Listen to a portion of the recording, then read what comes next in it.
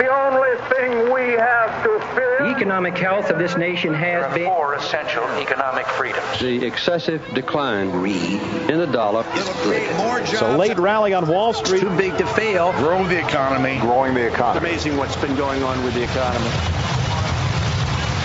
Welcome. This is Money Talks. Money Talks.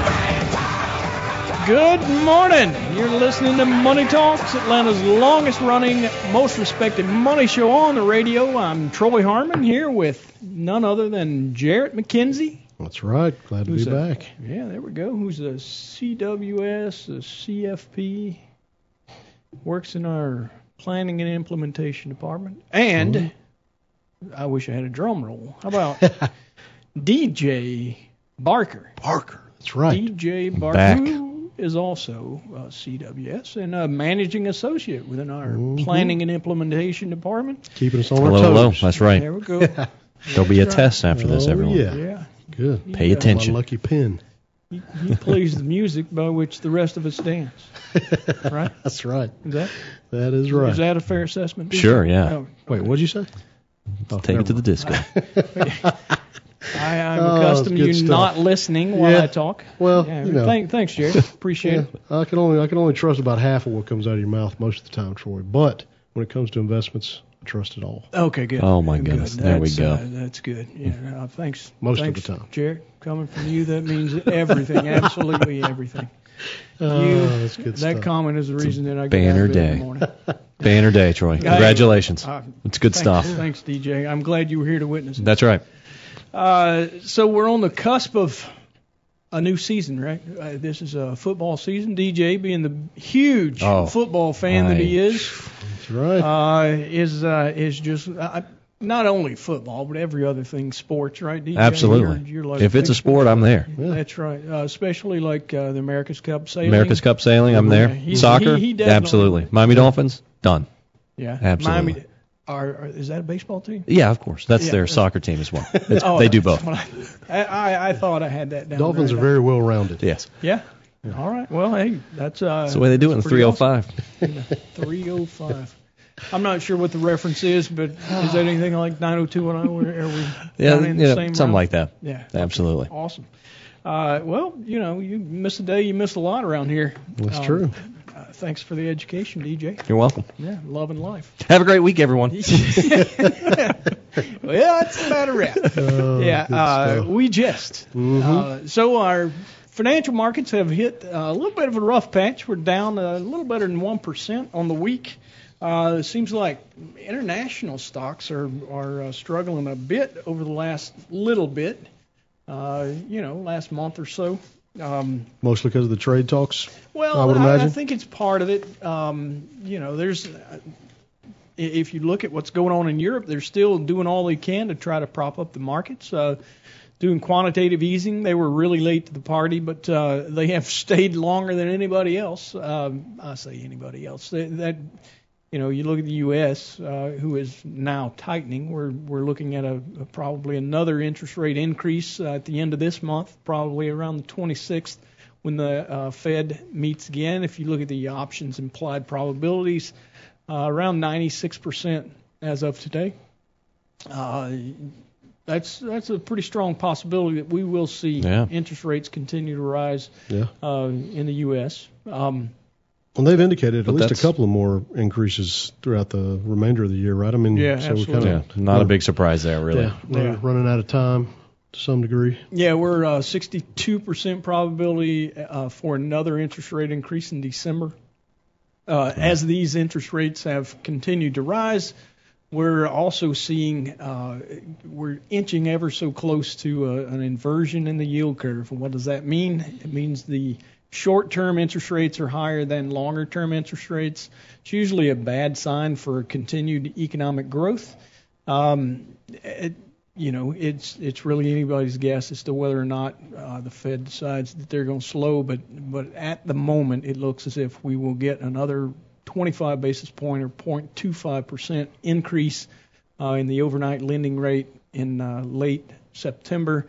And then fourth for 2018 in December. So Well, now you sent out some information the other day about the yield curve, or at least I guess in response to an email that I was included on, and so I got to thinking about that afterwards. I was going to ask you, I actually was not aware that there had been a recession without an inversion of the yield curve, which typically there's a lot of correlation there between the two of those. Does it work the other way around? Do we know of periods in which we saw an inversion and that did not, I guess, accompany any kind of recessionary period, or no? I think it's been the last 8 recessions or so have been forewarned or foretold by an inversion in the yield curve. And again, it means short-term interest rates get higher than longer-term interest rates. Quite often it's in response to rising interest rates, and interest rates are managed higher by the Federal Reserve. Now, to clarify your question, the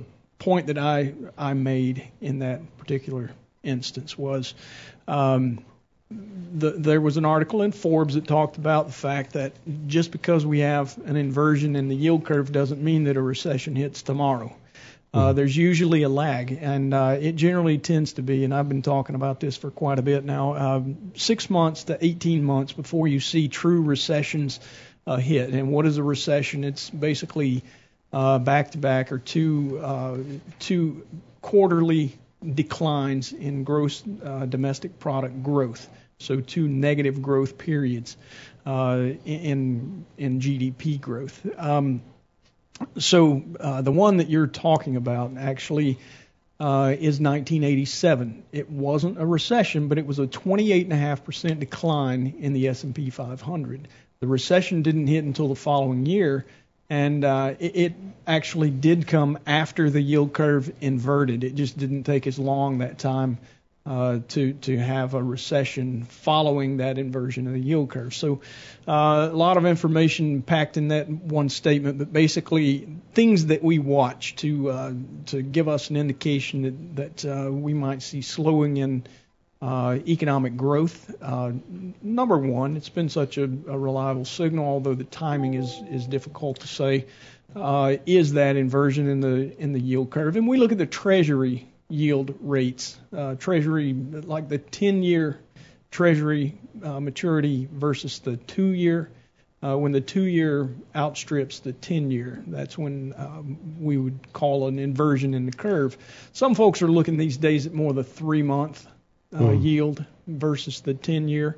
And right now, just for those listening, we got down to about 20.4 basis points, or 0.204% in differential between that 2-year and 10-year yield.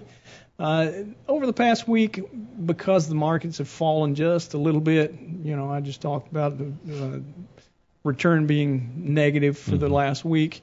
We have seen that widen out a little bit. I say a little bit. We're talking about 0.24% instead of 0.20% differential in the 2 and the 10-year Treasury yield. So it's still something to watch closely. One of the other things that we watch very closely is the real earnings yield, and basically that's the inversion of the price-to-earnings ratio on the S&P 500 minus inflation.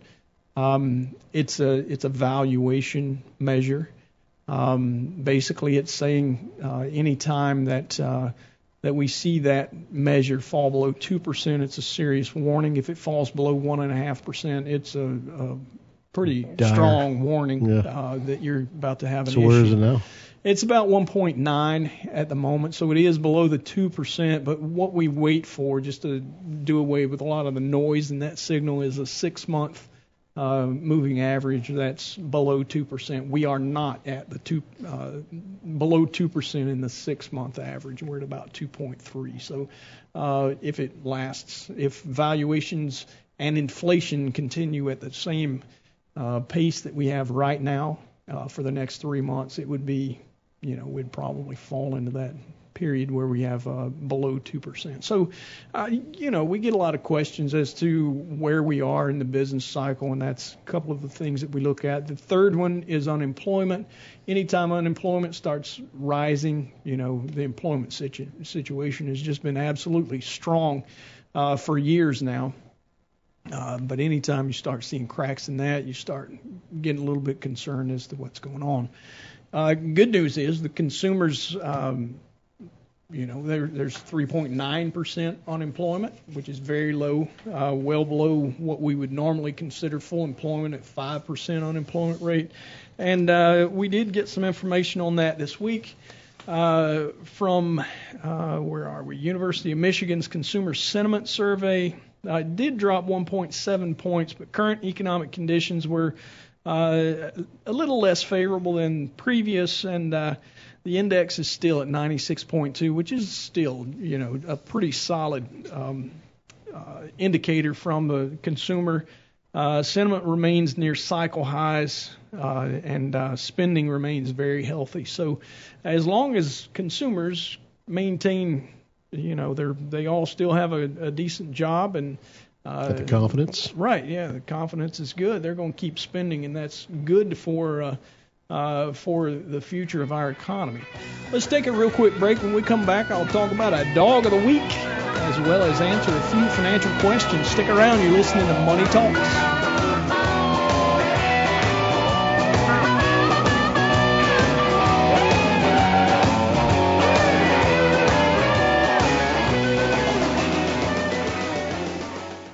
All material presented is compiled from sources believed to be reliable and current, but accuracy cannot be guaranteed. The contents are intended for general information purposes only. Information provided should not be the sole basis in making any decisions and is not intended to replace the advice of a qualified professional, such as a tax consultant, insurance advisor, or attorney. Although this material is designed to provide accurate and authoritative information with respect to the subject matter, it may not apply in all situations. This is not to be construed as an offer to buy or sell any financial instruments.